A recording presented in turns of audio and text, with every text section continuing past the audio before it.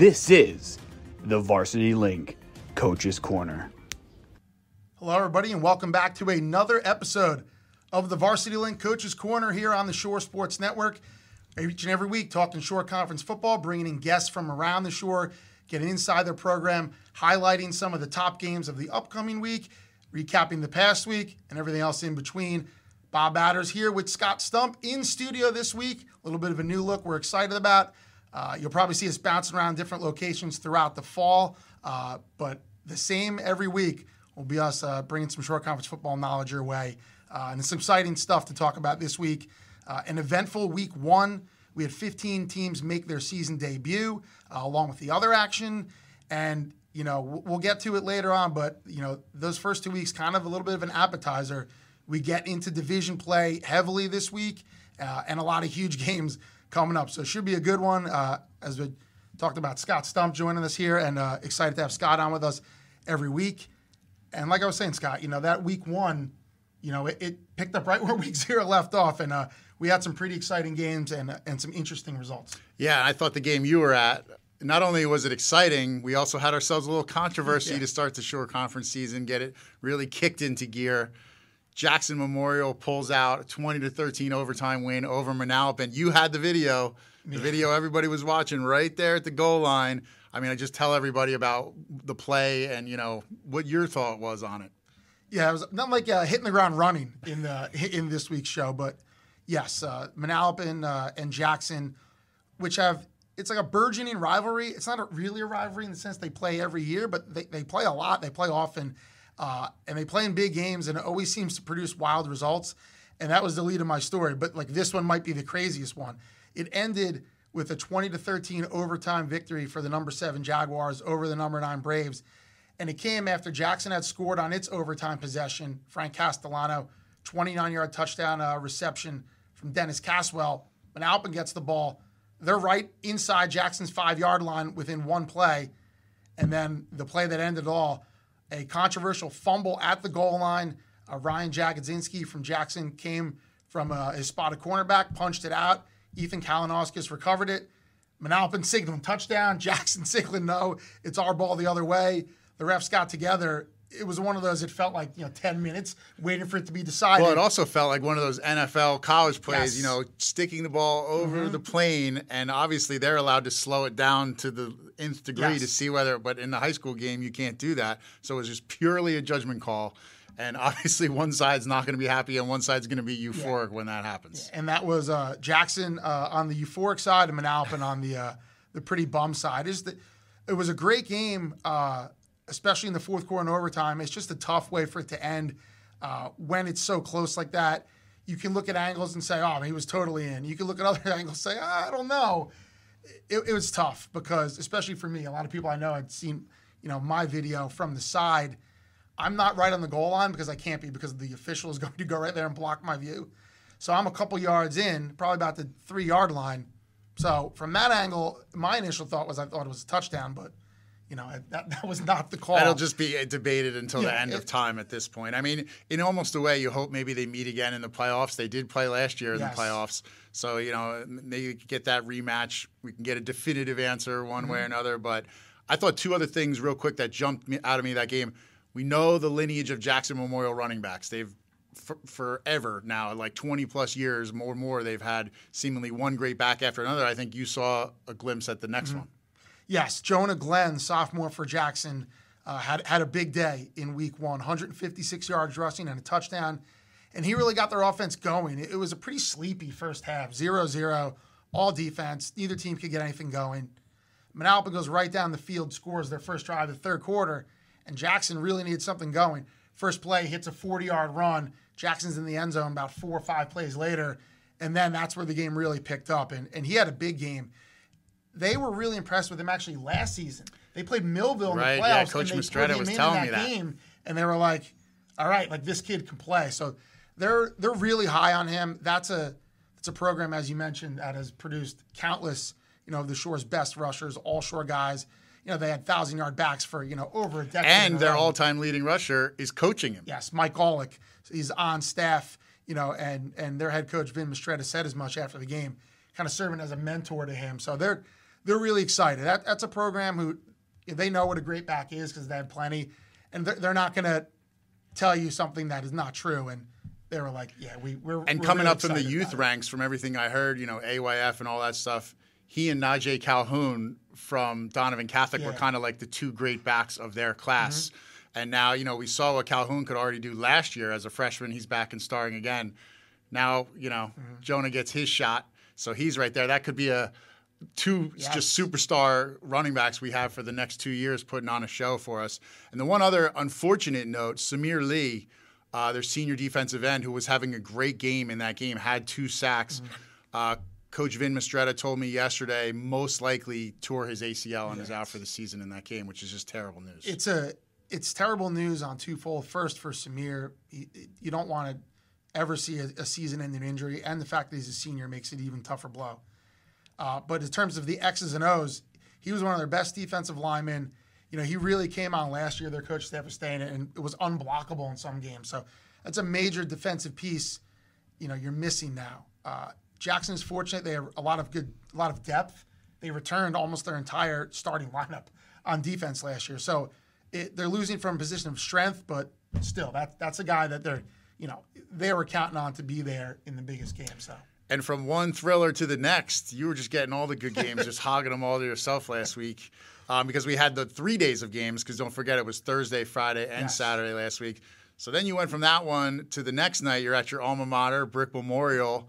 And it's funny, we made such a big deal going into that game of get more lights for the scoreboard. It's going to be 52 to 50 and blah, blah. And it was actually the defenses that stepped up in that game. And that's really what stood out. The defenses for both teams. First, Middletown North did a really good job on Connor Dietz, who, had over, just about 400 yards of offense by himself in week 0. And he's done that for the last 2 years. So you almost expect it. You're like, all right, he's going to get his, 300 plus. And you just hope he doesn't burn you too much. They did a good job on him. He only threw for about 15 yards. They kind of stifled Brickmore's passing game right from the beginning. And they held him to 160-something yards rushing. He did make some big plays at the end, but they did a nice job overall.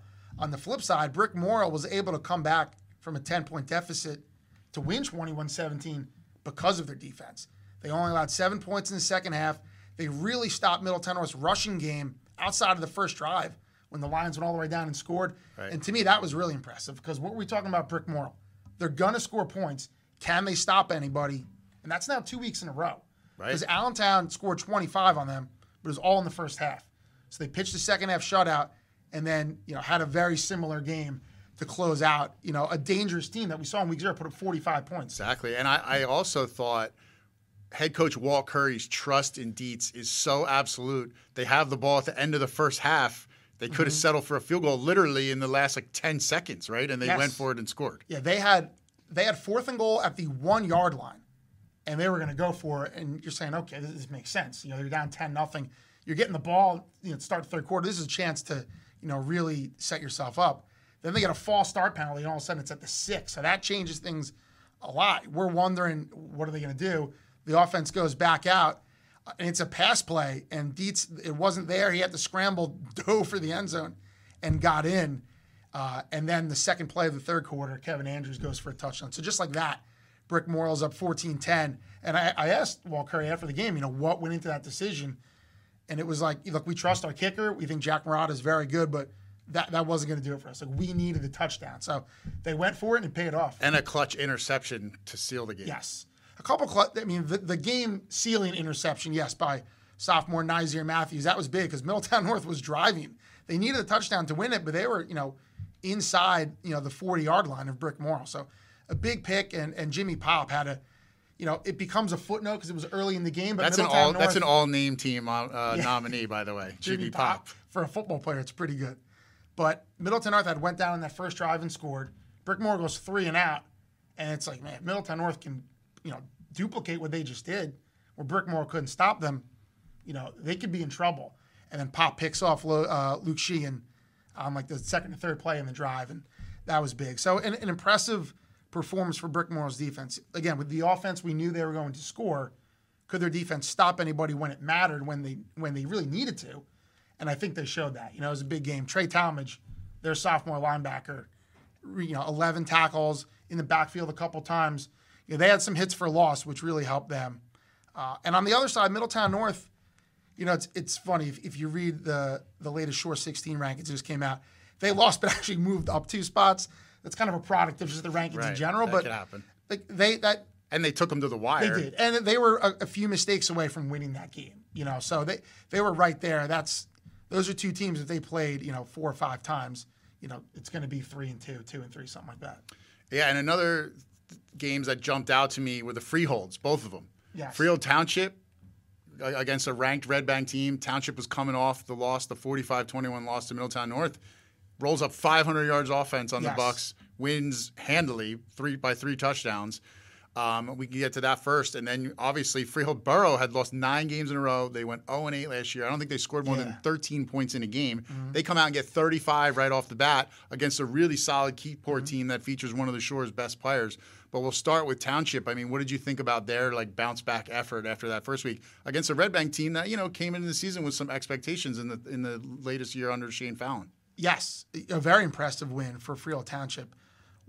The 500 yards certainly stands out. That's a big number for any team. Although for Corey Davies, in his career, that's it's all right. He's seen plenty of those. Exactly. What impressed me more was the 210 yards rushing. Nick Cardone, their junior quarterback, had his breakout game. And he's been playing, quarterback parts of the last 2 seasons, so he is experienced. But when you can throw for 290 and run for almost 90 more, that's a huge effort. I don't care who you're playing. And that was big for them, because if they can be balanced like that with what we know that passing game can produce when they have the personnel to execute it, that's a legitimately dangerous team. They're not an easy team to prepare for, because not a ton of teams run that air raid system in the Shore Conference really at all. No. And Corey Davies knows it inside and out. He basically pioneered it in the Shore Conference. Yes. So that's tough. But you're right, to add the running element to that, because we always think that's the offense where you throw the ball 40 or 50 times a game. So if you're adding that running element, and your quarterback is that much of a dual threat, that's a team. And I think Corey's teams always do a good job of bouncing back. They'll have a loss. They'll come right back the next week. Just when you think they're sliding a little bit, they'll surprise you and come back and get a win. So I think that was a big confidence booster for them. And then conversely, Freehold Borough, they had a really rough season last year. Yeah. Part of it was a product of their schedule. Every team they played except for one was a playoff team, and most of them, Rumson's in the Group 2 final. RBC is one of the number 2 team in the Shore. They're in a state final. But, they weren't even competitive in those games. They were losing every, game by – I think they lost every game by 26 points except for one. But talking to Dave Ellis, their head coach, last year they only had 5 seniors and only 2 of them really played. Yeah.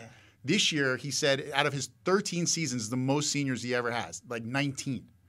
So all but out of the 22 positions on the field, I think all but 2 or 3 are seniors on this year's team. That'll help. So he challenged them in the offseason, and he gave some credit to their strength and conditioning coach, who you know well, Nick Tyson, the former Freehold Borough star quarterback, to challenge these kids to get in the weight room, get bigger, get stronger, get faster. And then they come right out and put up 35 points and have a pair of 100-yard rushers. That, I think, was a great thing, but we also have to talk. That was another game, like your Manalapan game, that had a little bit of a controversial element to it. Yeah, there was a catch that was a catch, was not a catch, so it's... And it led to the game-winning touchdown. Yeah, by Freehold. For Freehold with about 6 minutes left in the game. The Keyport fan base certainly on the side of, hey, that wasn't a catch. The Freehold fan base. They're bonding with the Manalapan fan base this week. They are, and that's the nature of high school athletics. I think what hurts it is the replay at the other levels. People are used to seeing that on TV, and the fact that high school, the NJSA had replay a couple years ago and then took it away. It only lasted 3 years. Yeah, and I know it became complicated. Not every team had the required, the equipment. So it's and the person. The other thing is you need a neutral person taking the video and interpreting it, because if it's Keyport that has the video and is showing it, then Dave Ellis is going to be like, wait, this is the home team and we're watching their video, or if it's the other way around. Yeah. So you need that. So I think part of it, it's almost like having, how everybody that complains that there's no shot clock in New Jersey basketball. Yes. And they always say it's because we would need another official to maintain that. Someone would have to work it and all that. So it'll be a lot of logistics to work out to really get instant replay. And when the NJSA did it just for the state playoffs, they bungled it so bad in 2 games that there was utter outrage in 2021, and they just scrapped it. So I think it's still going to stay. I mean, maybe we'll get to the point where technology is so cheap, so easy to use, you can get multiple camera angles, and it's not hard in a couple of years, that maybe you will reach that point, but we're not at that point now. Right. So those are some of the top games from week 1. Everything else, you can head to shoresportsnetwork.com, go back through the CVU Jeep scoreboard. All the details, recaps are in there, as well as our players of the week for the division, for the overall in the Shore Conference, offense, defense, and special teams. And if you disagree with any of those, you can go on and make your picks for the fan selection, offensive and defensive players of the week. That with the updated Shore 16 rankings and a whole bunch more. This is the football podcast, but there are, other sports are getting started soon. So we'll have all that covered on shoresportsnetwork.com. We're going to take a quick break, and then we'll come back with our guest. What team are we talking about this week? Well, you'll find out after this on the Varsity Link Coach's Corner on the Shore Sports Network. Getting that perfect slice is satisfying, fulfilling, and rewarding too. But we don't do it for fun. We do it for fresh. Slice to order makes a sub above. Welcome back to the Varsity Link Coach's Corner, talking Shore Conference football ahead of a busy week 2. And we got some guests today, which is great because that's what the Coach's Corner is all about. This team had not a breakout season last season, but one of the best in program history, and came into the season with some big-time expectations. They tied the program record for wins in a season and are one of the up-and-coming programs in the Shore. And we're excited to talk to their head coach, and that is John Tierney, the second-year man of the Pinelands Wildcats. So we'll welcome in John right now, and we'll talk some Pinelands football. So, John, first of all, thanks for taking some time to join us. What was the wet bulb looking like down there in Tuckerton? Because it's like 1,000 degrees in early September. Number one, thanks for having me on. Great. So luckily we weren't at school yet. We could go before at 7 a.m. Well, that's good because we got it in. No midnight practices. No. No, but let's talk about this season. I mean, traditionally Pinelands has been an underdog. I mean, like the facts are that we've only won one division title. That was in 1987. But you come into this season off a 7-win season in a division where, on paper, you guys look like the favorite. No one else in your division won more than 3 games last year. So I guess what's it like to come into the season now? Do you welcome these expectations, or how do you deal with increased expectations this season? To me, we will always be the underdog. I think you take a look around at some other rankings, not going to mention the teams, and we're not even the top 10 of Ocean County. So as far as we're 17.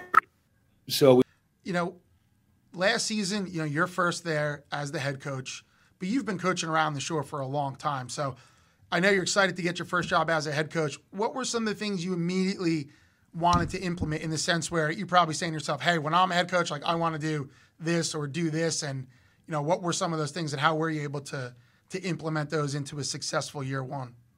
So first and foremost, I put the weight room 1. Mm-hmm. If kids weren't out sports, I wanted them in the weight room. So we had something simple as Hard Hat of the Week award, and who worked the hardest in the weight room that week got the hard hat, and it was just great. You guys are coming off a 41-13 win over Point Beach. Week 1, week 0, whatever it is when you open. Obviously, that there's such a big focus on that. You're preparing the whole offseason. You have this one team that you can focus on, for months at a time. So when you come out and execute at a high level and win that game, how important is that to set that early tone for the season? It's very important because now the kids, you're going to believe, and you go out and you get a win, very well coached. Now the kids believe in practice, and we started out with nothing, got a little shaky, 4-13. Right, and you guys brought back a lot of offensive weapons this year. I mean, I know your quarterback did graduate, but, I mean, let's talk about some of those guys. I mean, you got Frawley, you got, multiple guys that can run the ball. I mean, tell us about some of the top offensive weapons you guys, employing this year. I'm going to be a little biased here as an offensive line. I knew the line talk was coming. All right, and You got a kid like Tyler Gass coming back, Anthony Iguano, Jaden Hatzford, who's just a monster. He put in so much work in the offseason. He's 6'5", 280 pounds. Great kid. Cooper Simon, Kwasi Goody, Brady Fent, Chase Martin. Starts with those guys. And then from there, you got your Mike Ford, go out and make one-handed catches, and Jamie Parkinson, who the kid he sleeps and loves to wait. Erica Donich, T. Newsom decided to come back out this year. Matt Davis, Liam Villan. These guys are all giving them the ball. And we have a fresh team who scored last week, Jenkins, who's another kid, a fun kid to watch. That offense you run, a multiple kind of, pro style I formation. It seems like that is an offense that, can work at a lot of different schools just because you can do a lot of different things with it. I mean, is that the thought process of why that's an offense that you like for your program? I've only ever played in the eye, per se. So everything was based at the eye. And then you get 7,000 different things off of it. Mm-hmm. I learned from Bardo, Ambrose, and Holmes at Talent. And I coached Coach Corey, who is phenomenal. And we have stuff in there. But everything off the eye. I mean, when you come into this season, some coaches, set concrete expectations of we should make the playoffs, we should win a division, or things like that. Do you put those kind of things on your team, or it's more of a week-to-week type of situation? It's day to day. Our thing is shut the lights off, lock the doors. Tomorrow starts school, and the kid's job is to be on time. Sit in the front of the class, be a great student. So it's day to day. And coming up this week, it's an interesting clash. It's like, one of the traditional strong schools of the Shore Conference trying to rebound from some tough seasons, Neptune, against you guys. I think it's a really interesting matchup, especially at their home. They're coming off a win over Lakewood. That's their first season opening win in 9 years, so they have some momentum, I guess. How do you see the challenge of facing those guys? Number one, the quarterback was he's very good. Then you throw this in who had 3 touchdowns last week, didn't see the ball a lot in preseason, and he's a beast. Their coach, very late, doing a great job getting right in. It's going to be 8 minutes of just who wants it more. Yeah, we're going to go back to last season. I mean, you come in, it's your first year as a head coach. I know you were there. You've been on staff. So, you had guys in mind of who you wanted to coach with. So just tell us about that, like bringing in a staff. I know a lot of guys were there, but just kind of building that in the mold of what you want. And tell us about some of those guys that are, helping the Wildcats. Your AD, awesome. Mm-hmm. His whole staff, Coach Childs, our athletic trainer, Coach Wyatt, who's in the admin office with Thurman. It's great to work with them. But my first call was to Joe Adler. Mm-hmm. He's so particular. He's going to work harder than anybody else. He's going to get the kids to play for him. He's going to wear those shorts. I was going to say, he has a unique game day attire as well.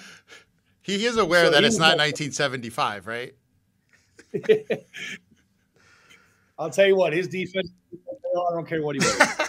I'll tell you what, he makes me feel and Bob feel 100 years old because obviously we worked with his legendary father, Joe Adelizi Sr. at the Asbury Park Press when we were coming up. So Joe was like a tiny little kid when we first started.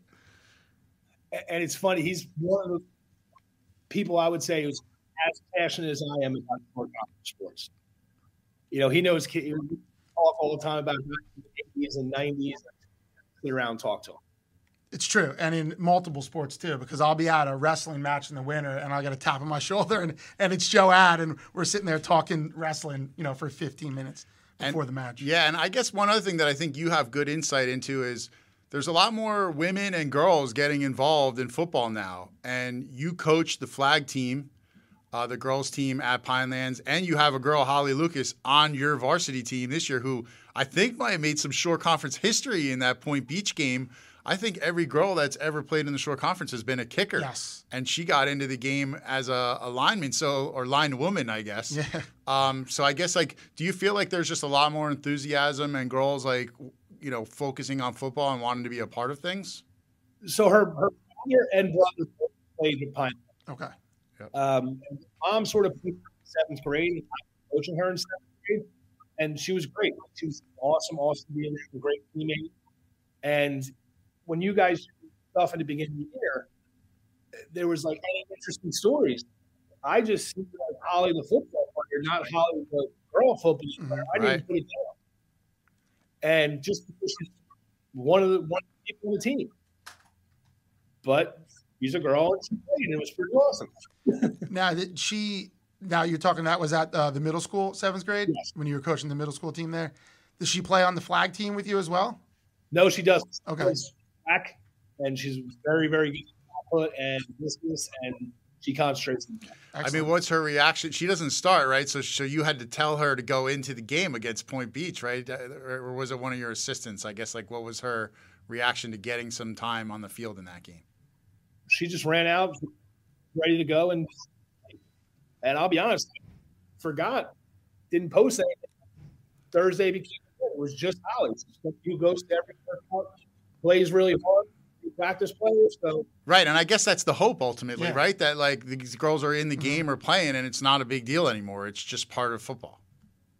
Yeah, exactly. That's great. It definitely is becoming, and like you said, there's most of them are kickers, but it seems like it is becoming the point where it's like, okay, if you want to play and like you can play, like I know. I'm waiting for the whatever. first like flag crossover, like some girl who runs like a 4.4 40 on the flag team and can just fly, and that like might play receiver or something like that. Like that'll definitely be a fun development whenever it happens. I'm sure Scott can get it done. Good stuff. Well, John, great to talk to you. Exciting to see, Pineland's coming off a 7-win year. And like Scott said, he has some expectations. I know, like you said, you're taking it one game at a time. I would not expect a coach to tell me any different.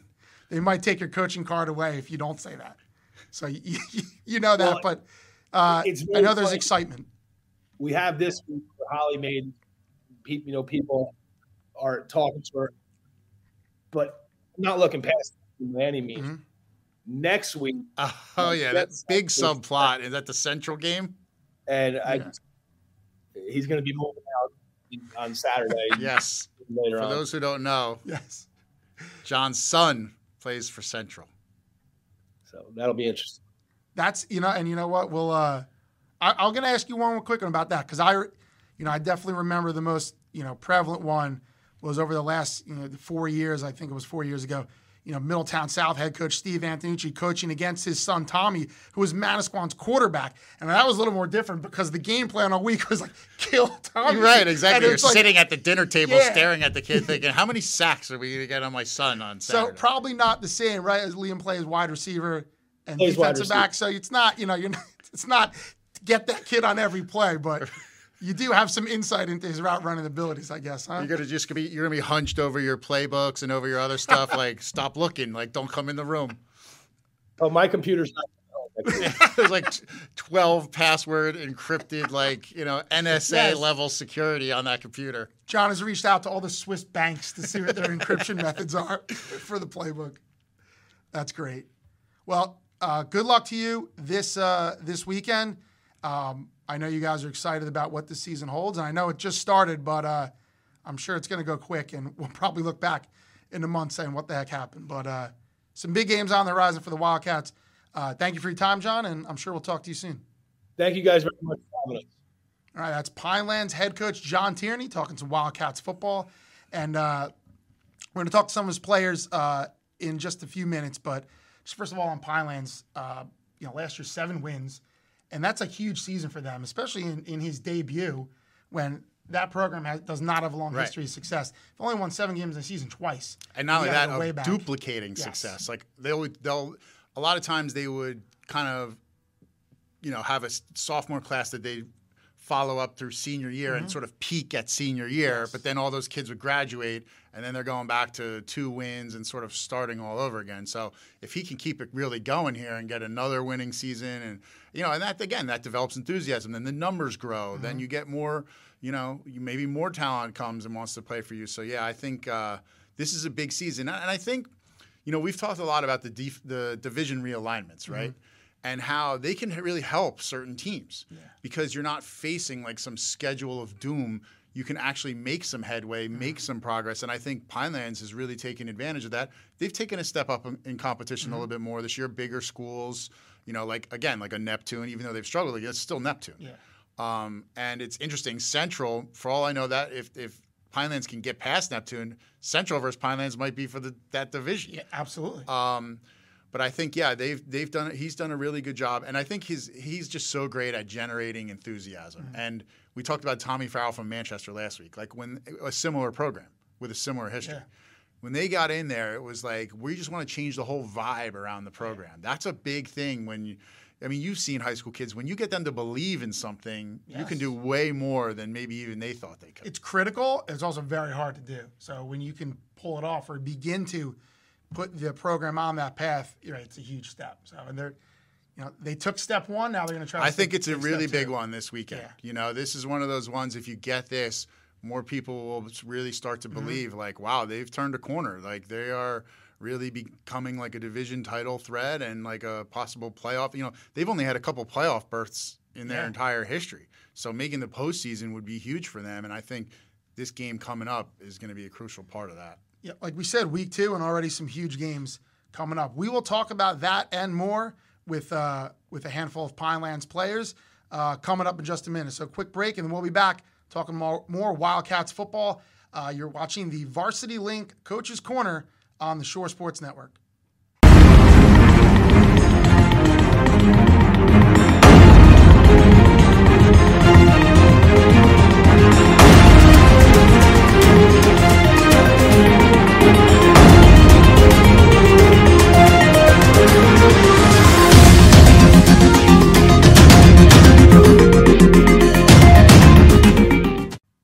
Back on the Varsity Link Coach's Corner on the Shore Sports Network. You can watch this show every week on shoresportsnetwork.com. You can also catch it in podcast form wherever you get your podcast from, Stitcher, Apple Music, Spotify, you name it. Head there, and you can listen to us in the car, at home, wherever you want. So talking Shore Conference football, we just got off with Pinelands head coach John Tierney, and now we're going to welcome in a quartet of the Wildcats players coming off a 41-13 victory over Point Beach in week 1 in their season opener, and now a big one against Neptune coming up this week in division play. So we'll welcome in right now from Pinelands, Liam Villinger, senior. We also have Devontae Bonds, Mike Frawley, and Holly Lucas joining us. You see them pop up on the screen. We'll get talking to those guys. And first of all, right now we have Devontae and Mike joining us. So guys, first of all, thanks for taking some time on a Wednesday to join us. And, a nice way to start the season. Certainly, 41-13 over Point Beach. How big is it, with all the buildup you guys have during the offseason to come out in that first game, all that hype, all the adrenaline, and go out there and pick up a win? I mean, it feels good. We knew we were going to go out there. Last year, it was 19-0 after the first half, and they kind of came back on us. Mm-hmm. We really didn't know how it was going to go. And Devontae, you guys came in this season with big expectations. Traditionally, Pineland's been kind of like an underdog most years. What was it like coming in off a 7-win season and, having people think you should contend for a division title, that the target's a little bit more on your guys' back this year? Like Coach said earlier, I really still were the underdogs because, we got to do our thing and just keep winning and doing if we do our job, I think we're going to have a banner by the end of this year. Some internet issues here with you guys, so we'll get another question in here for you. But Mike, I'll ask you. Again, it's a program that hasn't had like a ton of sustained success. So last season, Coach Tierney's first year, come out, you win 7 games, you really play well, competitive in every game. Even the losses. Just tell us about what that did for the excitement and the expectations now coming into this year where, you're excited about what you did, but I'm sure you guys want more and feel like you can achieve that. I mean, yeah, we do want a lot more with our success. Growing up, I've always wanted better for the program in a way. And coming up and then having Coach Tierney come for us, he was my coach back in 7-8. We did decent back then. We look at ourselves as the foundation. And we didn't want to set the foundation for everyone else. We were really the only class that really stayed together, and it's showing because we're having success at the end of the day. And we're just looking to get a number on that banner in the gym. That's our only goal. That's all that matters. I got to ask you, Mike, tell me about the nice one-handed catch. We were able to see a highlight of that against Beach. Just tell me about that play. It's got to feel good making a touchdown catch like that. I gave him the inside release. I was getting doubled at that point. And, I got my head around, and I just saw the ball, and I only got one hand up. Stuck. It was a new pair of gloves. Those gloves now are amazing. It's like joke, like, man, I wish I had those when I played. But no, really, those are insane. We have the old Newmans that didn't catch anything. Now you got the Justin Jefferson. You can go behind the head and grab one. One more thing for you, Mike. Just after the kind of season you had as a receiver last year, you're second in yards and catches. Are you expecting to just be double teamed more? I look at it as if I'm helping the team as best as possible. I'm taking a player out of the box. I have two people on me. They're essentially playing a 10-man defense. So that leaves room for Jamin to run crazy.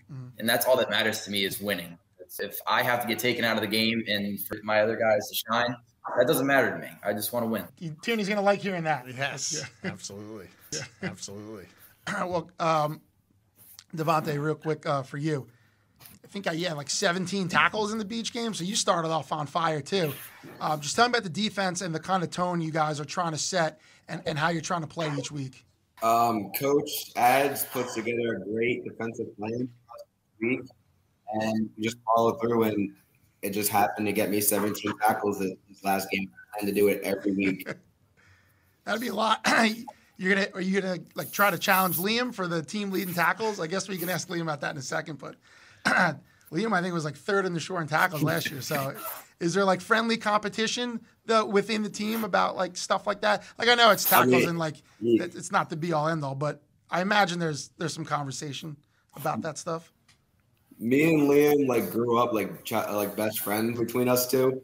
So like the competition between us is gonna be like friendly, and we're gonna fight for that state is what we're going for. Good stuff. Just tell me about Neptune coming up. Excited to play a traditional shore power, and they're 1-0, as well, coming off a win last week. Just what are your thoughts, both of you guys, going into that game? I mean, it's a good football team. We've been watching film on them all week. We also believe that we're really good. So we have a lot of weapons coming back. Our offensive line, I feel like we've lost a couple seniors, but we're really strong up front, and we're going to be able to run the ball all day long, and the passing game's there too. So we really have all the weapons to just count some defense what happens up front. I think defensively, Coach, like I said earlier, put together a really good game for that. And it's just all about discipline. If we could stay disciplined and not let them like get under us or skin and stuff like that, I think we got them. Sounds good. Well, guys, we're going to let you bounce and talk to a couple of your other teammates. Thanks a lot for giving us some time tonight, and best of luck this season. Excited to see what the Wildcats can do for an encore. I will be there. I'll be in the house of the Scarlet Flyers. So yeah, looking forward to seeing you guys in person. All right, that's Mike Frawley and Devontae Bonds from Pineland. So two of those guys, they're top players who had huge, week one performances. So we'll let those guys go, and now we're going to bring in another outstanding senior, Liam Villinger, who has been a tackling machine the last couple of years. I remember his sophomore year, looking at the stats going, whoa, it was this guy with 1 million tackles, and then we told now he's really like a safety, like linebacker hybrid. And then the same thing last year, third in the shore in tackles, Liam Villinger. So Liam, again, welcome to the show. Thanks for taking some time out on a Wednesday night to join us. And just first of all, congratulations on that week one win. How nice is it to just go out there after the entire offseason, the weight program, like everything that goes into preparing for that game and executing at a high level. Yeah, it feels good to get that first win, set the tone. You know, all we really want to do is win this season, so that's about it. And how has the, I guess, enthusiasm changed about your team? I mean, do you feel like school's not really started yet, but that like there's more talk about the team at school and just more attention, and that you guys are just generating a lot more enthusiasm about, you know, football at Pinelands? I think there's a fair share of some people who doubt us and like try to like hate on us for winning, like doing good. But then there are some others that like put us on high levels and try to keep us going. So, I mean, yeah, there's a few people that do a lot for us and support us.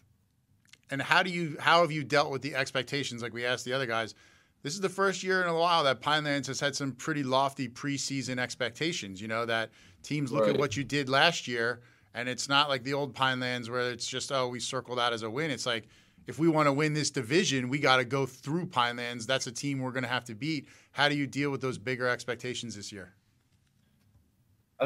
Me personally, it doesn't affect me.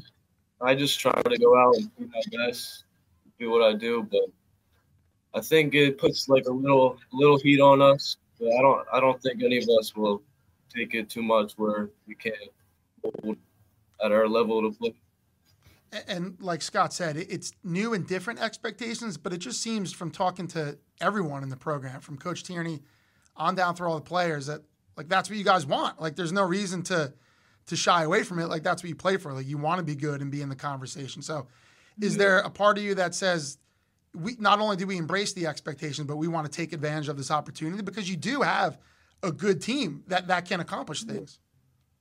Yeah, at the same point too, especially from past years, you know, haven't been really good, so you really don't have that to lose. So you got to just go all out. Do you take it too as a sense that you guys could, if you wanted to, rewrite the Pinelands record book? I mean, you have a chance. Maybe you can look back and say this was the best Pinelands team ever, or the team that accomplished more than any Pinelands team ever. Like, yes, you have that tough history, but on the other hand, it means that you can accomplish things that have never been done at the school. Yeah, I think it would be really cool to end off my senior year getting one up on the banner. And as a senior too, I mean, you've been I can't remember off the top of my head if you played and started as a freshman, but I know you've been playing since you were a sophomore, and now it's senior year, and there's just a different vibe when, you know, you step on the field and it's the last first game of the season and all that stuff. So what does that do as far as the urgency of going out there and knowing that this is your last shot as a high school player? Thinking that as a senior, especially before games, you just want to go out and have fun, enjoy every second of it. And it just, for me, it makes me play harder. But also at the same time, it's kind of like a sad feeling almost, like time's ending, it's coming up. But you have the big game coming up against Neptune this weekend, Friday night. Traditional, long-time Shore Conference power. They've had some struggles in recent years, different coaches, but it's still Neptune. How do you look forward to the challenge of having to go to their field and come away with a win in what looks like, a really big divisional game?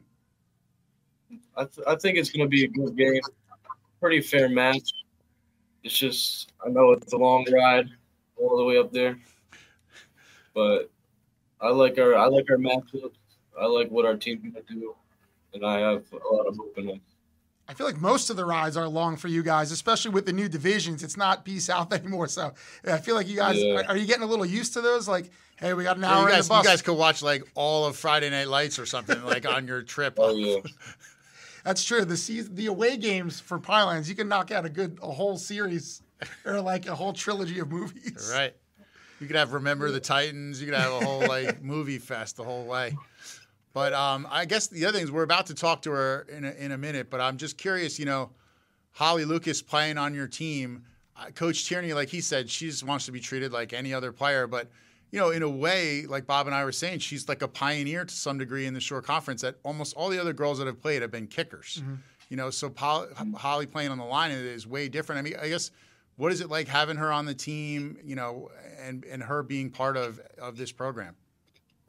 It's different. But it's definitely a cool feeling, like seeing her go out and every day just practicing how hard she can. It's really cool to see that. And I don't really get much time to practice, see her practice, but it's just really cool to see her doing what she's doing.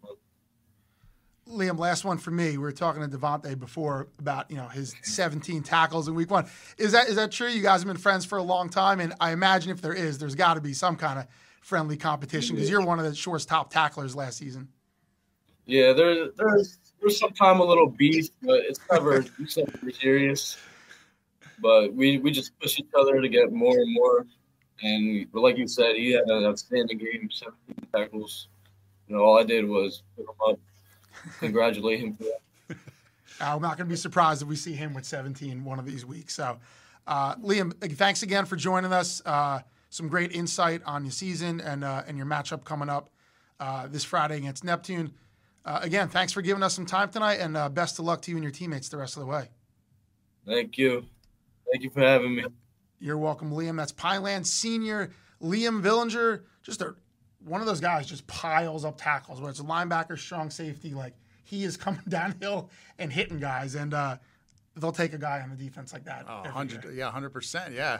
Joe Adalisi's got himself some ballers on that defense. Those guys, they played great, and now they're going to get a good test. Like they said, John said that they got some explosive guys on offense. So, yeah, if you're running those guys down in the open field and making tackles, I think that only adds more to the legitimacy. And our final guest, you heard us, we've mentioned her quite a few times already, and that's Holly Lucas from the Pineland Wildcats. So excited for Holly to join us. We mentioned female players on the football teams are becoming more prevalent. It's not the unicorn that it used to be, which is great. And now with the Shore Conference Flag Football League, you're certainly seeing so much more interest in the game. That's trickled down to the youth levels too, which is unbelievable. Holly's not a flag player. She's just a straight-up football player, just like her father and her brother, and now she's a part of the Wildcats football team. So excited to bring in Holly Lucas right now and talk to her. So, Holly, I got to say, your history of Pinelands football, your father played, your brother played. Was that something always that you just said in your mind, like, I'm going to play, like, I'm interested in playing football and I'm going to do it as well? No. I started playing 7th grade. Mm-hmm. My brother graduated 5th grade. After he graduated, something that was out. Okay. So I decided to play. Have you, gotten your bragging rights in? I mean, you guys got 7 wins last year. Did your dad or your brother ever have a team that won that many games at Pinelands? Really bragging rights. I was part of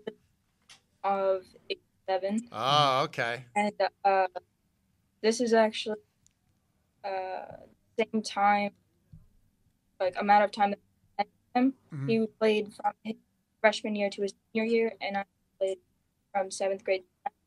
Okay. And 4 years each. And like the other girls that we've covered during our time during the Shore have almost all exclusively been kickers. You play on the line, much more physical position, all of that. I guess, what is that like for you, in that you're playing one of the most physical positions on the field, much different than maybe the average girl that's on a football team? Well, I've always been like a lineman.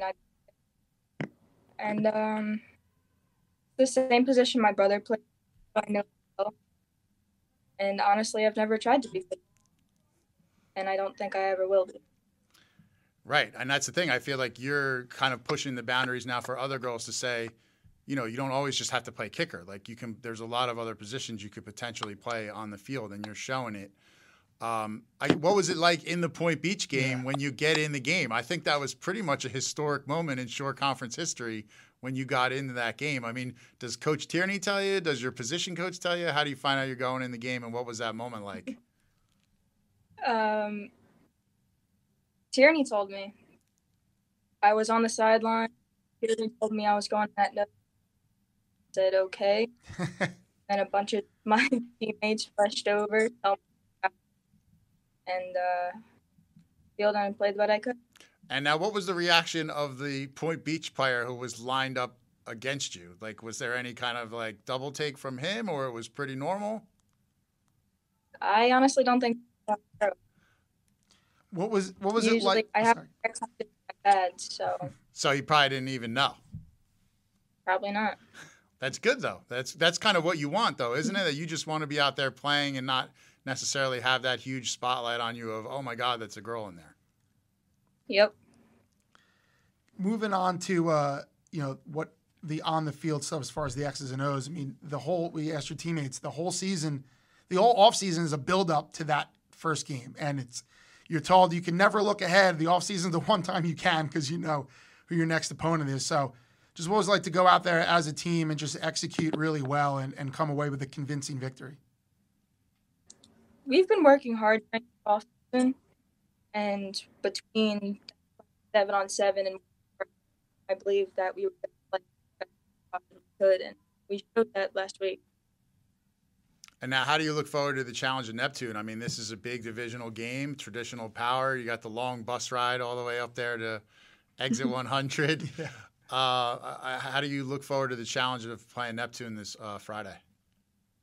Well, the bus ride gives us film, get fresh, and I believe in my team 100%. Between coaches, between the O-line, field, and defense, we're a strong team. Yeah, I mean, Pinelands has had individual years of success, like your dad's team that did win the division title, but it's been hard for them to string multiple years in a row of winning seasons. What would that mean to you guys to, duplicate that, turn in another winning season this year and kind of build a foundation of it's more than just one good year? I honestly think these past few years haven't had a coach that's been like Tierney. Tierney isn't just on the field, he's also making everything on off field. He also supports our team 100%. That's great stuff. Well, Holly, thank you for taking some time to talk to us tonight, spending a lot of time, in the waiting room there, waiting for Coach Tierney and your teammates. And just awesome to see you out there just playing the sport you love. And like Scott said, it's awesome to see it's just becoming more normalized where, yes, it's a story, but you're just out there playing a sport you enjoy. And I think that's awesome. So, again, congratulations individually. Congratulations on the team success. And, we look forward to talking to you more in the future. Definitely. All right, that's Pineland's Holly Lucas, concluding our Wildcat portion of the show. Always great to have the one team on to featuring, kind of just dive in, a little more on just what their expectations are, the season, all that stuff. So it was good. And with Pinelands, they are one of the more intriguing teams in the shore, at least to me, based off all those things we talked about. Yeah, I think it's always exciting when a team that traditionally hasn't had success kind of turns the corner. I mean, how much did we love that Marlboro story last year of them having their best season since the 90s? Obviously we love watching the great players, the Micah Fords, the Owen O'Tooles, and all the top teams. But, those teams have success every single year. It's normal for them.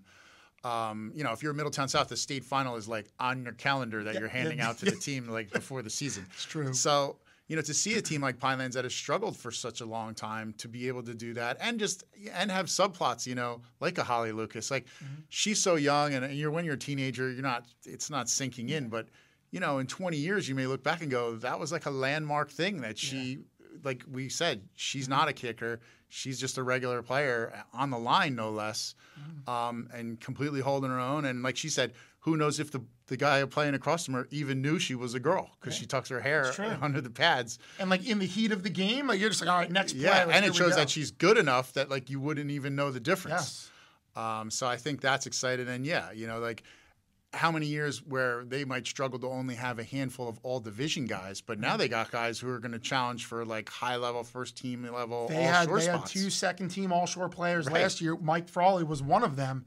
So yes, they got the dudes, as the saying goes. So they're very intriguing. And just going back to what you're talking about, where they're not a team with all this tradition and lore, but that's what high school football is about.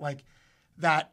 That 1 year or that team finally putting it together and looking back on that, bringing communities together. Like, that's what this is all about. Yeah, those runs are so memorable. Like, I mean, we're old enough to remember Monmouth Regional the one year they had with Tom D'Ambrisi in like the mid-2000s. Mm-hmm.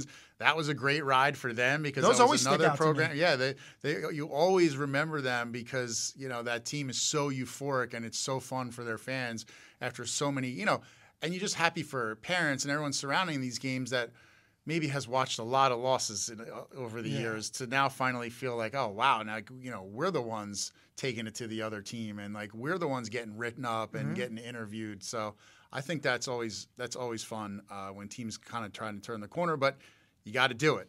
Like, you know, you got to actually execute on the field. Certainly the expectations are there, and, you know, the next part is you got to go out and get those wins.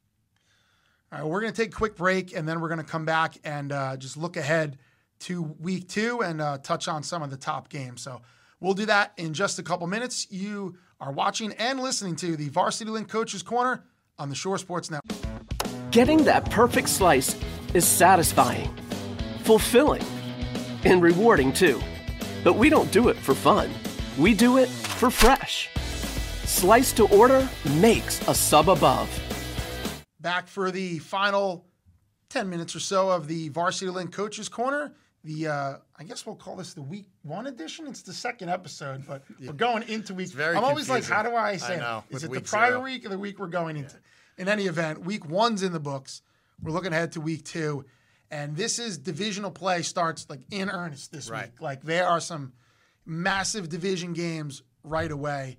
And, you know, when talking about how much parity there is in these divisions, I think that's what you get. Like, every week, these division games, they're pretty big, at least while we're still trying to figure out who are the contenders. Yeah, every week that you send me the picks, it's like I'm staring at all of them half the time like, hey, this is hard, you know? Like, these teams might be separated by a touchdown or a field goal or it's an overtime game.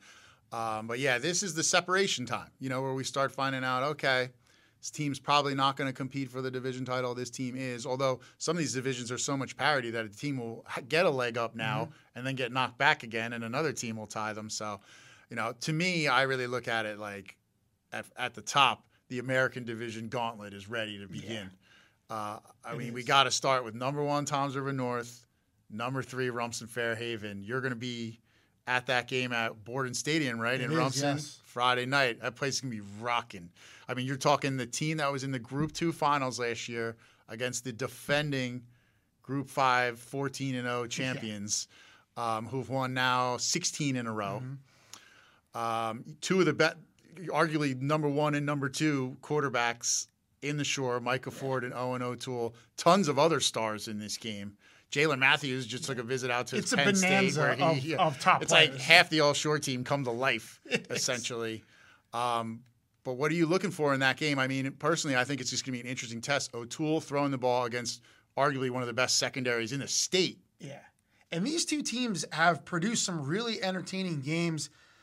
When Toms North is in the American Division a couple years ago when they had Jake Kazanowski as their quarterback, they pulled off a last-second win, at Rumson. And then last season, the teams played at Rutgers early, and it was Toms North win. I believe it was 40-28, 40-27, somewhere right around there. You know, Rumson gave them a game for most of that way. Yeah, that was probably the most points North gave up all year. It was all year. So, again, it's two of the best teams in the Shore, North number 1, Rumson number 3, two teams with some history, both of their own and against each other. Both programs have 7 NJSA sectional titles. Two of the best public school programs in New Jersey. Yeah, exactly. So there's a lot of that wrapped up in it. It boils down to, can Rumson slow down Toms River's offense? And slow down their run game. Yes. They just come right downhill at you with Ford. You miss a tackle here or there, he's gone. Yeah. And Josh Moore is the 1,000-yard rusher behind him. So, and they have other guys that can hurt you offensively too. So the thing is, Toms River North is not really subtle. A lot of times they line up, they have a huge line, and they just come off the ball and come at you. I mean, Rumson has allowed, 6 points in each of their first 2 games against Matawan and Middletown South. So their defense has been playing really well, but they have not faced anyone close to the caliber of the offense they're about to see. because very dynamic. Yes, and that's the thing. And Ford can throw the ball. I mean, everyone knows he's a tremendous runner, but he will absolutely hurt you in the pass game. And Pruitt and Counsell and all those guys. They have that can make 4 plays legitimate receivers too, which is another. Like if you look at their offense, you have Ford. It's obvious. Right. You have Josh Moore, who is not so obvious to a lot of people, but is one of the best first-team All-Star running back last year. Then you're talking about Pruitt. They can move around and do so many things with him. Tariq Counsell. Nazir Jackson is a speedster. Cam Thomas is a very reliable guy who had a big touchdown in the state final last year.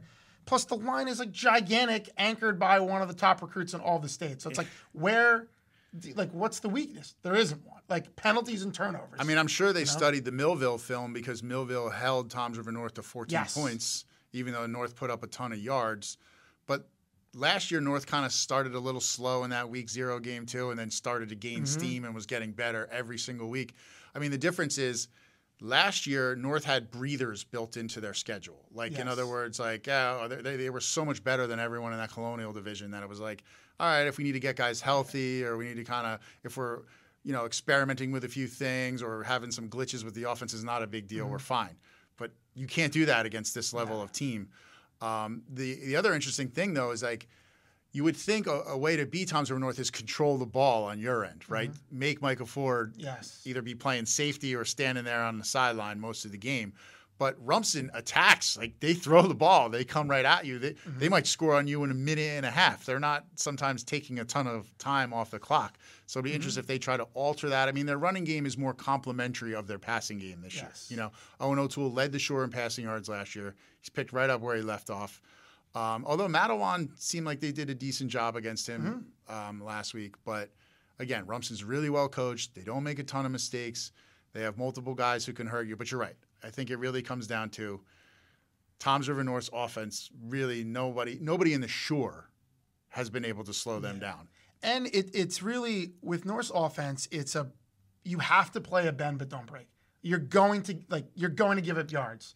If you don't, it's an incredible. It's like an NFL game. Millville, if you hold them to a field goal, that's a win. But look, even Millville gave up. Ford ran for almost 200 yards, and Moore had a big game. Like, the stats were there.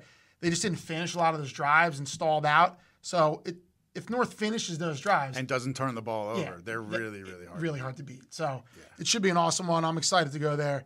It's going to be packed. I'm going to be parking 5 miles down past the elementary school. On the other side of Vowels over there. Be walking over the Oceanic Bridge to get there. Yeah, seriously. That's going to be an awesome one. And one of the bigger games, not just in the Shore, but around the state. And it starts a big run for Toms River North because then they play Donovan Catholic in another huge American Division game the next week. So this is a real crucial stretch of their season, and as they want to cement that #1 ranking. They want to go into that last regular season game against RBC feeling like we ran through this and we got one last big test before making another run. But it's going to be hard, man. Every week is another top 5 team.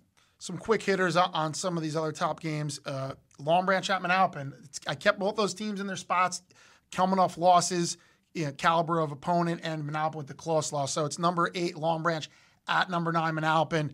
Really the question is, what is the availability of Ernest Reevy at quarterback for Long Branch? And it doesn't seem like he's going to be there because he had a giant cast. He had a cast on his hand. And you break your hand, it's rare that it's just like a week and you're getting that thing off. So Allander Daniels came in, the junior. He, did what was asked. I think the other thing is their running game really couldn't do anything against that Donovan Catholic front.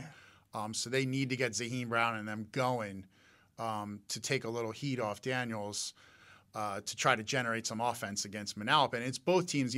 Long Branch is coming off a really tough loss to Donovan Catholic. Manalapan's coming off an absolute heartbreaker against Jackson Memorial. But this is huge for this division. This is, like I said, an early separation game. It does stink that, Reevy most likely is not going to be able to play quarterback because they are a different team without him back there. I mean, he ran for over 200 yards against Piscataway. Yeah, so I think that really swings things in Manalapan's there. But I'll tell you what, things got away from them in the second half of that game against Donovan Catholic, but they battled. It was 13-7 at halftime. They were, scratching and clawing to stay right in it. Playing pretty good doesn't defense. back down. So I think the defense just got tired because the offense was struggling, wasn't able to get a ton of first downs. But that's a crucial game for them in that division. And I also think, looking at the Freedom Division. We're looking at Middletown, North Howell, and Marlboro Southern. That's it. We have 2 games between ranked teams. And now that we're ranking 16 teams, it does add a level of intrigue in terms of like, okay, like these are some critical games. So, that's number 12 Middletown North at number 16 Howell, and then number 10 Marlboro at number 14 Southern. The Rams, the new team in the Shore Sports Network, Shore 16. Southern 2-0, Marlboro 1-0. Howell coming off the loss, but a 1-point loss to Wall. Right. So no reason to drop them and drop them, from the rankings. And we mentioned Middletown North. So again, you're talking about separation games and finding out, who is what in division. That's a big one. It feels like a razor-thin margin in both of those games. It really does. A fourth quarter, somebody has the ball with 5 minutes left, and that's going to decide the game one way or another. Mm-hmm. And then, Barney at Brick Memorial, Mustangs trying to go to 3-0. Yeah, I looked it up. Memorial has not even been 2-0 in 2012. I believe it was. 11 years. Yeah, so it's been a bit. So a really good start for them. Freehold Township Madawan's an interesting game because Madawan's 0-2. It got way interesting in the last couple of weeks. It did because Madawan 0-2, but they lost to a Cedar Creek team that's one of the top teams in South Jersey, and then Rumson last week, which is like, no offense to Madawan, but you're looking at the schedule, you're penciling that in as a defeat. So they're 0-2. And now they play a Freehold Township team that's riding high after putting up, 500 of offense on RBR. Yeah. So that's a big one. If you're Madawan, like you can't really fall. You got to get your offense untracked. You got shut out in the first game. You managed 6 points in the second game. Yeah. Like you got to get that offense in gear. I think that's imperative for them, especially like you said, playing a team that just put up 500 yards and scored, 28 points. It wasn't like they put up a blizzard of points, but they can score. Yeah. They are going to get on the board. So that to me will let you know, like, man, that'll let you know, okay, well, they're 0-2 because they just played 2 really hard teams, or are they really just going to struggle this year? And like the expectations maybe were a little high for them. Very true. And especially it's the division opener. So if you're Madawan, it's like, okay, whatever. We came back, we won our division game, and like we kind of reset the season. Forget about those other 2. Let's just worry about going forward. And if they win and they do that, like we could be talking about them in 4 or 5 weeks. Yeah, I mean that Independence Division title is still sitting out there. You're like, the 2 losses in the other games didn't do anything to put a wrench in that. So yeah, you still can come back. But yeah, that game to me in the last week just got real interesting. It did. You mentioned Pinelands Neptune, a big one. You'll be over there taking all the Chick-fil-A sandwiches. Yeah, that might be at least 50% of the reason that I'm going to just get online for Chick-fil-A repeatedly. Manchester is 2-0, trying to move to 3-0. They host Point Beach.